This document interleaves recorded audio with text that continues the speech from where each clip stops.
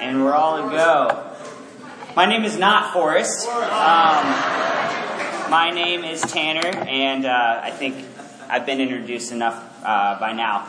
I just want to start by saying thank you guys so much. If we could get a couple of these slides up here. This was yesterday. This is my sister. I am the big brother, so yesterday meant a lot to me. I've never seen her so happy before. And so I want to say thank you guys for that. And obviously we have Zach to thank a lot for that too. It's a big part of it. But no, thank you guys for taking care of her, for loving her, for wrapping your arms around her. Thank you for doing that for my family. This has been a big year for our family. Thank you for praying for my mom when she battled cancer, and for being there with her for that. Thank you for helping my dad as he went through a transitional time where he was out of work for a period of time. Thank you for loving up on my grandmother when she moved here and helping her to become a Christian. She's never been so happy before. I have so much to be grateful for. Thank you guys for investing in me and loving in me, loving me. Whenever I get a chance to talk about the Hampton Roads Church, all I do is share how proud and honored I was to grow up in this church, to be a part of this family and to experience the things that were happening here. I'm so incredibly grateful. I want to introduce you to my family real quick here. This is my wife, Jenny. No, it's not Jenny. That was the Forrest Gump joke. I'm sorry, I had to explain that. This is my wife, Jessica. And this is actually our little cousin, Wesley. It's not our son. I just kind of wanted to throw you guys off just a little. When we go on vacation, everyone thinks that he looks like what our child may look like one day. So maybe there will be a picture like that in the future. This is a group of the students that we get to work with out in Chicago. We're in the Western region. It's called College of DuPage. It's about a 35,000 student commuter school. Wow. Community college, 2-year school. We've got close to 40 brothers and sisters in our campus ministry right now. It is awesome. It's actually where Jeff and Kelly were before they moved here. So we kind of moved in and took their spot, and they did such a great job setting that all up. So we'll jump into it here. Go ahead and open up to Luke chapter 18. Why is there a Christmas tree and an Easter bunny? There's a Christmas tree and an Easter bunny. This was our ugly sweater Christmas party, and it was a white elephant gift exchange. And someone brought an Easter bunny costume to the gift exchange. And it was the most selected gift amongst all of them. It was stolen 3 times and done, and that was it. So we'll be in Luke chapter 18. All right, come on, bro. Come on. If you are taking notes, which teens I encourage you to do, notes are not for dorks. Notes are for people that want to learn about God. The title of the lesson today is Movement and Vision and Movement. All right. From the Department of Redundancy Department. But we'll get to that in just a second. Movement and vision and movement. I know that you guys spoke a little bit. You've been going through the book of Luke. You've been reading through it, and I'm going to try and keep going here. One of the cool things about going through a gospel like Luke is you actually get to look at the way that it harmonizes with some of the other gospels. Each one of the authors they're all trying to tell the same story. Maybe you've noticed that there's some discrepancies, or it seems to be that way, between what Matthew might say and what Mark might say and what Luke might say and what John might say about something. And really what it is each one of these gospels is this author's way of telling the story.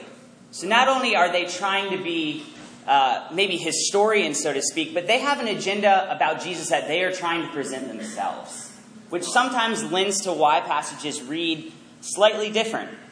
They have their own construction and composition of the gospel. When you get to look through it, it's cool because you can see patterns developing. And maybe you've seen that throughout Luke as you're reading through it. You start to see reoccurring themes. Patterns are awesome. Patterns help us to understand principles and bigger things that are going on. Now, something that's really awesome is when you find a pattern that occurs throughout all of those gospels, then you're really hitting on something that's big. Right. You're hitting on something that, wow, this must have been so important that each one of these people wanted to say it that way. understanding patterns and principles is a huge part to staying faithful and learning about God. Have any of you guys seen the movie Moneyball? Yeah. The baseball movie? So Moneyball it's about this idea in baseball called sabermetrics. And what sabermetrics, it's a science, it's an art, it's advanced analytics of baseball statistics. Now, if you've ever watched a baseball game, you're going to have so much trouble trying to understand what is the batting average and the on-base percentage and the slugging percentage and all of these different things. They all mean something when you understand it, but sometimes it's hard to understand it. Kevin Youkilis was a great baseball player. He still plays. I'm not sure actually where he's at right now, but in the early 2000s, he played for the Red Sox. And he was a great batter, but there kept being these inconsistencies in his play, where he was batting great, and then all of a sudden there'd be this slump, and nobody could understand it. So they got some of these scientists together to analyze some of his statistics, to try to find the pattern of what was going wrong so they could fix it, to understand the principle. What they found is he would bat great on home games, great on away games, night games, day games. It was fine. The only hole they found is when they dug deep down and they found that on double headers, when they were at home, and it was a day game following a night game. That's when his slump was. Now you're thinking, that's incredibly specific. Like, who in the world finds that? People find it. And so what this guy did is he went to the manager and he said, hey, I don't know what's going on in his personal life, but he needs to get it together because it's impacting our team. And they found out he had a pretty rough personal life, some stuff going on with his girlfriend that lived in that area. And once that got sorted out, his batting average skyrocketed. That's what happens when we can kind of dig down and understand some of these patterns, some of these principles that go over and over and over and over again. Now, today we're going to try and unpack this text in Luke chapter 18 as quickly as we can. So let's jump in. I'm going to recap starting in verse 31. I believe that's what you guys read for midweek this past week. But it says, Jesus took the 12 aside and told them, we are going up to Jerusalem, and everything that is written by the prophets about the Son of Man will be fulfilled. He will be delivered over to the Gentiles. They will mock him, insult him, and spit on him. They will flog him and kill him.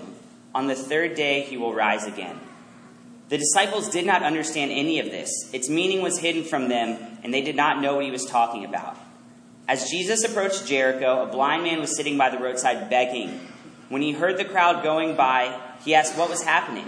They told him, Jesus of Nazareth is passing by. He called out, Jesus, Son of David, have mercy on me. Those who led the way rebuked him and told him to be quiet, but he shouted all the more, Son of David, have mercy on me. Jesus stopped and ordered the man to be brought to him. When he came near, Jesus asked him, what do you want me to do for you? Lord, I want to see, he replied. Jesus said to him, receive your sight. Your faith has healed you. Immediately he received his sight and followed Jesus, praising God. When all the people saw it, they also praised God. Amen. You know, Matthew, Mark, and Luke, these synoptic gospels, they all share this common source. One of the cool patterns that you find is this blind man is healed almost immediately after Jesus predicts his death the third time in each one of the gospels. Okay. There's something important about what's going on here, about Jesus unveiling who he is to a crowd of people. He's making his way into Jerusalem. He's probably got about 2 weeks left of his life here. His ministry was radial at first. He was in these outskirting areas. And now all of a sudden he's like, you know what? It's time. I'm headed towards Jerusalem. All right. I'm going right to the center. I'm going to show people who I am.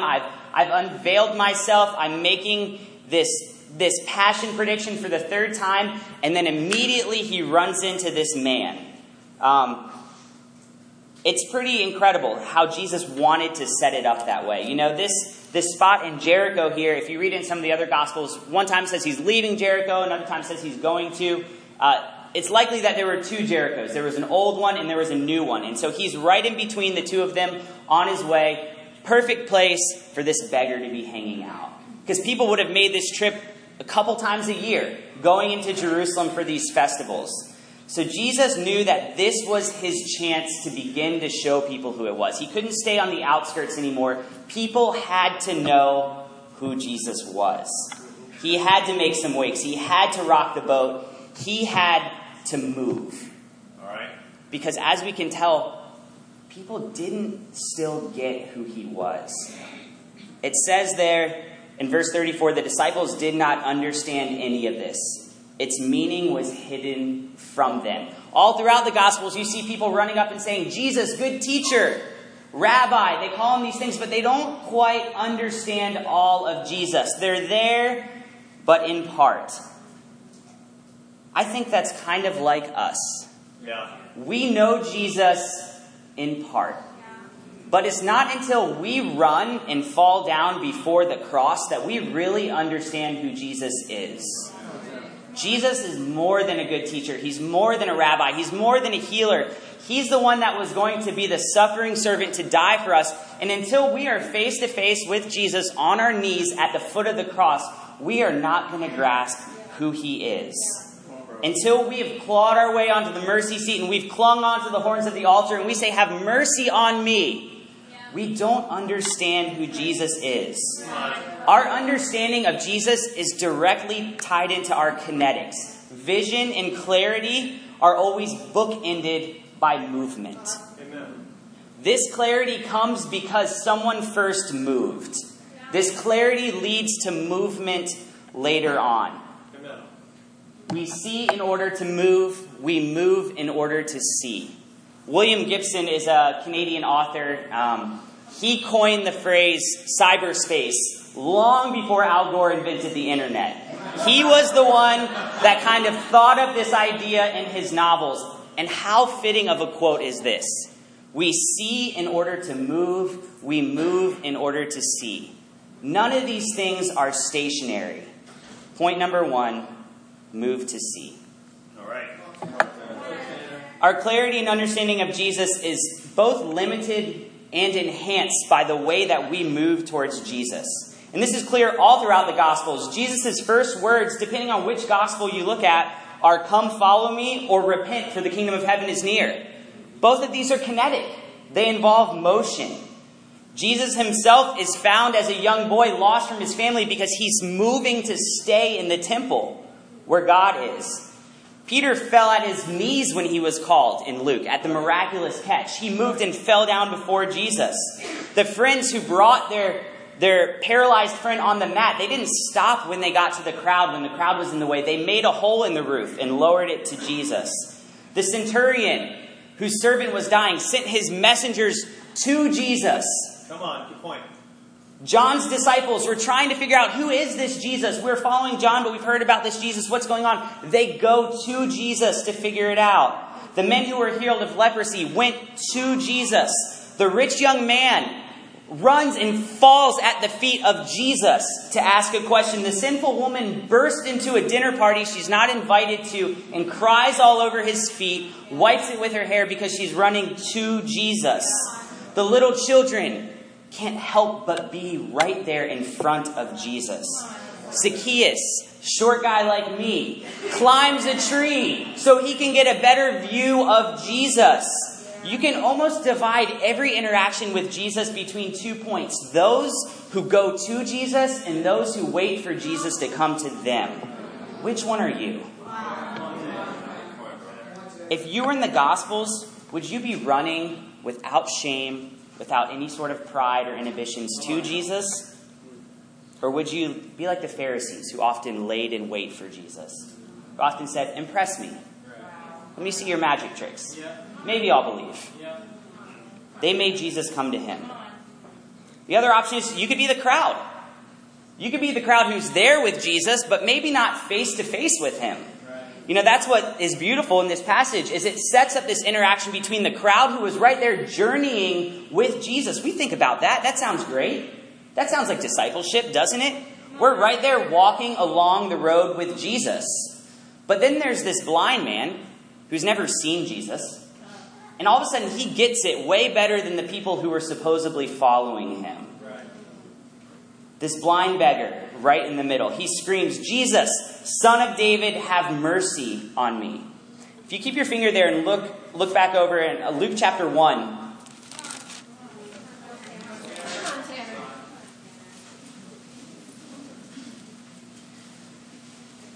So this is when God sends the angel Gabriel to go and tell Mary about the son that she's about to have. Yep. And it says here in verse 29, Mary was greatly troubled at his words and wondered what kind of greeting this might be. But the angel said to her, "Do not be afraid, Mary. You have found favor with God.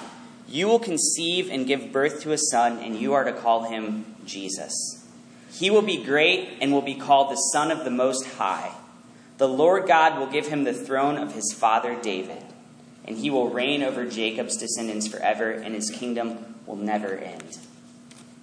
It's amazing. This blind man who's never met Jesus speaks and honors the very words that were prophesied about him earlier on in Luke, because he got it. He understood who Jesus was. No one up until this point in Luke has called Jesus Son of David. They've said great things, great teacher, rabbi, teach us these things, heal us. But they've missed out on the Son of David. Something very similar happens in the book of Mark. The book of Mark, the opening sentence says Jesus is the Son of God. And all throughout the book of Mark, people aren't getting it. In fact, only the demons get that he's the Son of God. And at one point, Peter gets this miraculous thing where he's like, "Yes, you are the Christ." And Jesus is like, "Amen, someone finally got it." And then the next verse, Peter rebukes Jesus. And you're like, "No, he doesn't quite get it." Right. Almost. So close, Peter. That's kind of what happens. And then at the very end, when Jesus is at the cross and the curtain is torn in two, the centurion, who was a Gentile, who didn't even know God, goes, "Surely he is the Son of God." Amen. That's what happens when we run to Jesus. Not just sit there and passively wait for him. This may be the most appropriate and comprehensive address of Jesus that anyone has said up until this point. And the ironic part is it comes from a blind man who's never seen him. He had no clue. Later on in the next passage, which I guess you guys will preach soon about Zacchaeus, Jesus kind of gives out his mission statement. He says at the very end of it, "Today salvation has come to this house because this man too is the son of Abraham. For the Son of Man came to seek and to save what was lost." The people who were following Jesus didn't know his mission statement. The man who wanted to know Jesus, they shut him up. The very man that probably best exemplified what Jesus was all about. The crowd said, "Shh, shh, shh, be quiet. Shut up. Don't ruin this moment right here." What's our excuse? What's our excuse for not running and falling at Jesus' feet? Because he shouted all the louder, "Son of David, have mercy on me. No one's going to hold me down. I'm going to Jesus. Get out of my way." Are you running to Jesus? Are you getting face to face with Jesus, or are you just alongside for the ride? You know, there was an experiment done where they took a room about this size and they put 2 chairs in it on opposite sides of the room, and they had 2 people go in and sit. They would either do 2 men or 2 women.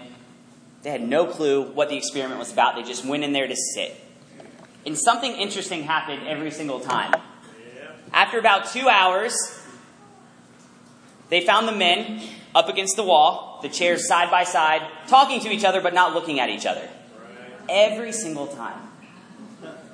But when you did the experiment with women, 2 hours later, the chairs were face to face, and they were often holding each other's hands as they looked into each other's eyes. I think, brothers, we have a lot we can learn from the sisters here in terms of what it means to run to Jesus. There's a difference between being alongside Jesus and being face to face with him. This challenges me. I love to read. I love to learn and learn all the background and the history and those really cool little nuggets that you can find. Commentary doesn't get you into heaven. Being face to face with Jesus gets you into heaven. I remember one time when I was at the camp in Philadelphia, and I would have my quiet times in the morning. I would take out my Bible, check, my notebook, check, cup of coffee, check, solid desk, I'm good. Oh wait, spiritual book, okay. The complete quiet time right here. And I got so much security from having all of those things set up. And at one point, Jameson Malcolm came up to me and he challenged me. He said, bro, how would you feel if I told you for the next 3 days to just go pray with Jesus and to not get your security from all of those things? And I was like, oh, gosh. What about Scripture? He's like, you know Scripture, don't you? Can you quote something? I was like, yeah. He's like, okay, there you go. That conversation changed my mind about the way that I can run at Jesus. If you've ever taken physics or any sort of science, acceleration is the change in speed, or it could also be the change in direction. A lot of times we think we have to run harder and harder and harder to get closer to Jesus. Maybe we just need to change our direction to get closer to Jesus. What does acceleration look like for us? What does that change in direction look like? Maybe it's having deep and personal prayer times with God. Not that God is great, God is good, but Jesus, Son of David, have mercy on me types of prayers. What about fasting? What about something that pushes you out of your comfort zone so that you have to sit there face to face with Jesus? What about confession? What about dealing with your sin, being open about it, kneeling at the foot of the cross and saying, Jesus, I just need your help. I cannot do this on my own. We've got to move towards Jesus, not nearby, not alongside, not around or any other preposition you can think of. Right to Jesus. Get in his face if you have to. I'm sure he won't mind. We have to move to see. Point number 2, see to move. All right. Come on now. When you get down to the end there, Jesus said to him, receive your sight, your faith has healed you. Immediately he received his sight and followed Jesus, praising God. When all the people saw it, they also praised God. What's incredible is when you read this passage in Matthew, Mark, and Luke, these 3 Gospels that share a common source, all of them mention that this blind man turned and followed Jesus. Great. Every single one of the Gospels mentions that. Why is that important? Because I think that should be our natural response to understanding Jesus. He didn't have to be told. He didn't have to have a trial period of following him before he committed in steps slightly one over the next. He just saw Jesus and he got on board with what was going on here. Discipleship always, always, always follows lordship. You may think you know who Jesus is and just choose not to follow him. Like, I know, I get it. Yeah, he's the Son of God, good teacher, rabbi. I'll even throw out the Son of David thing, make sure I know. But I'm not committed to him. I've got my own ways of doing it. If that's the way you think, you clearly do not know Jesus. You may think you do. You are in the dark, my friend. Jesus' third passion prediction. That's what it was all about. Do you understand he's dying for your sins? When you understand that and you run to him, there is no other option but to turn and follow him afterwards. Knowing Jesus, we see to move. Once we understand we have to move, that's the only thing. If any of you guys have ever done track and field, you know what the high jump is here. I'm not very good at it. I already mentioned I'm pretty short, so that doesn't help very much. But if you look at the history of the high jump, something very interesting happened. And it was, the increments were not very great. It would increase a little bit every so often. Nothing really spectacular. It kind of became this dull, a little bit of a mundane sport for a while. And then all of a sudden, in 1968, something changed. Because a man named Dick Forsberry won the gold medal at the Olympics that year. And something happened because he started experimenting with the technique in 1965 that changed everything. And he started going over backwards. And when he went over backwards, everything about that sport changed. Shattered the way that people thought about doing this. Now you might think, why didn't someone think of that sooner? Well, there's another big thing that happened. And they started to put mats on the other side of the pole. You can love your sport and be sold out, but I'm not jumping over a 6-foot pole and landing on my back time after time again. It used to be sand pits, and then they put these big mats in there. But that thing changed the way this sport was. It changed the way people were able to throw themselves out there. That's what the cross should do for us. When we understand who Jesus is and we understand that grace and that freedom and that love of the cross, you should be willing to throw yourself over backwards for Jesus because you know He's going to be there to catch you. Why play it safe anymore? Why have the trial period of discipleship where you're halfway in, halfway out? Go for it. Jump over it. Knowing Jesus in clarity, it's not an intellectual assent for us. It's not about all the Bible trivia questions you can answer. It's not about how smart or how many degrees you have or how many scriptures you can quote. You can have all of that. You can see as clearly as anyone else and choose not to follow Jesus, and you've missed who Jesus was. Discipleship should be a natural reaction to the cross. That's why they mention here, when he received his sight, he turned and followed Jesus. There was no prompting.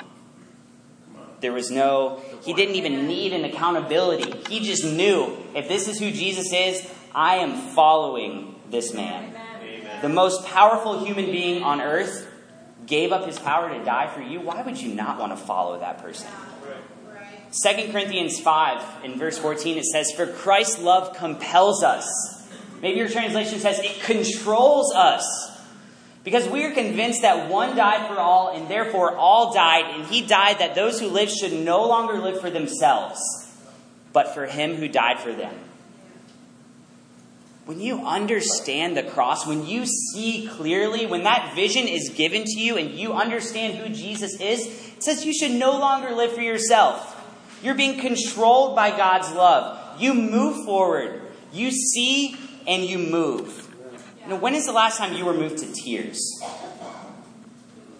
And when is the last time those tears moved you to do something because of it? I was moved to tears yesterday. I saw my sister walk down the aisle, and I don't cry very often, but anytime my dad does, I lose it immediately. And I think he got most of that out of the way before they walked through the doors, but I was standing next to my brother, and we're like...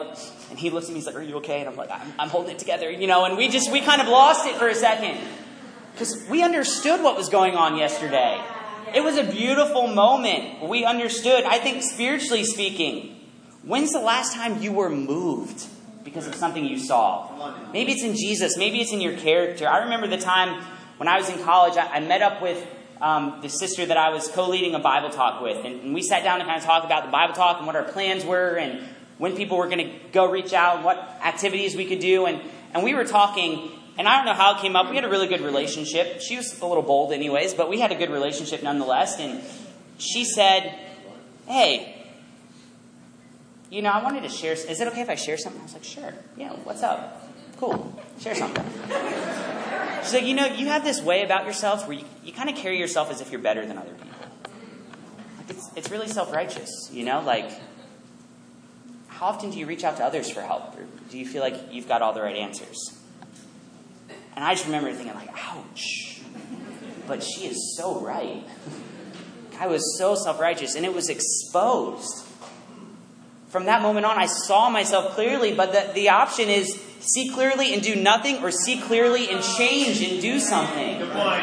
I've made it my goal to go and find what are everyone's strengths. What are things that they do well that I am awful at? What can I learn from every person that God puts me in front of? That's how we should be when we see things clearly, when we see things with Jesus. Do you know who Jesus is? Good. Do you know that he's the Son of God? That's awesome. What are you doing about it? Right. I'm not going to go do that radical stuff, that rah-rah evangelism. I'm just going to keep learning. I'm going to really kind of meditate a lot. I think that's my gift. Get the gift of boundaries, You can really kind of help people. You don't understand Jesus. You move to see, and then when you see, you get back out and you keep moving.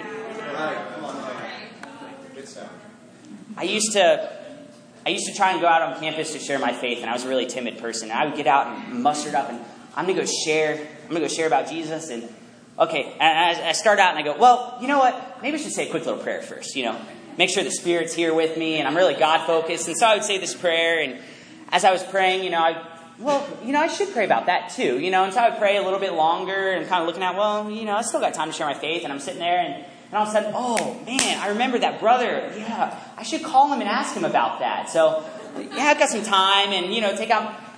And what it was is my heart was just, I didn't want to go share my faith. I hid behind other things, other good things. And none of those things are bad. I'm not saying don't go do those things, but I hid behind it. I saw, but I didn't move afterwards. We all have run-ins with Jesus. Every single person in the gospel, every single one of us. Maybe today is your first run-in with Jesus. Can you imagine what the life of this blind man looks like after this story? Just if you think about it. He's probably never seen in years. All of a sudden he's healed, and he follows this man he's never met. He doesn't go back to see his family that he probably hasn't seen in years. He doesn't go back to do his yard work or that honeydew project that he hasn't been able to do for a couple years. He doesn't go back to get a steady job and get out of his beggar status. He chooses to follow this nomadic person that's speaking the words of Jesus, that says, oh, by the way, I'm about to die here too, and that might happen for you guys too. That doesn't faze him at all. He saw Jesus and he moved towards him even further. Amen. The cycle keeps going. What did it look like for Peter when he saw, when he understood? The woman at the well, what did it look like for her?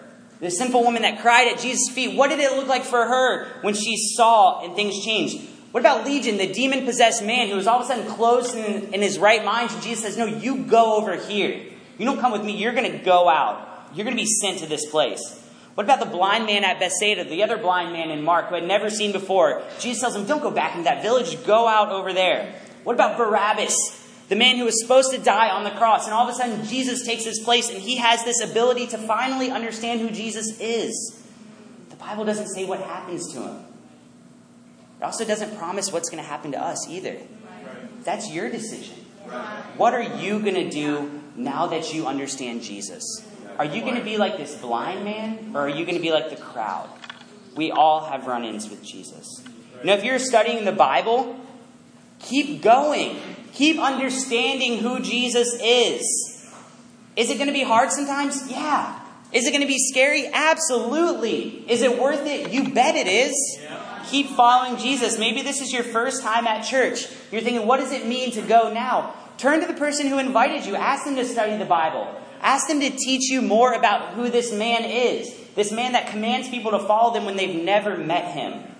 Maybe you've been a disciple for a while. Maybe you already see. Maybe you've forgotten what it looks like to see clearly. Get back to the basics. Run straight to Jesus. Get off the periphery. Be moved. Do something. Jesus looked at the crowd when he heard the man, and instead of going over to the man, he tells the people in the crowd, go get him and bring him to me.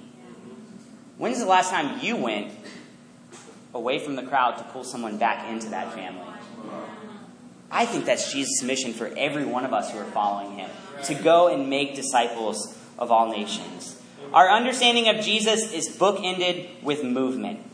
We have a kinetic faith. It's not passive. It's not intellectual Christianity. We are followers. We are disciples of Jesus. We are spurred by our understanding and his love and grace. We move to see, and then we see to move. Amen. Amen.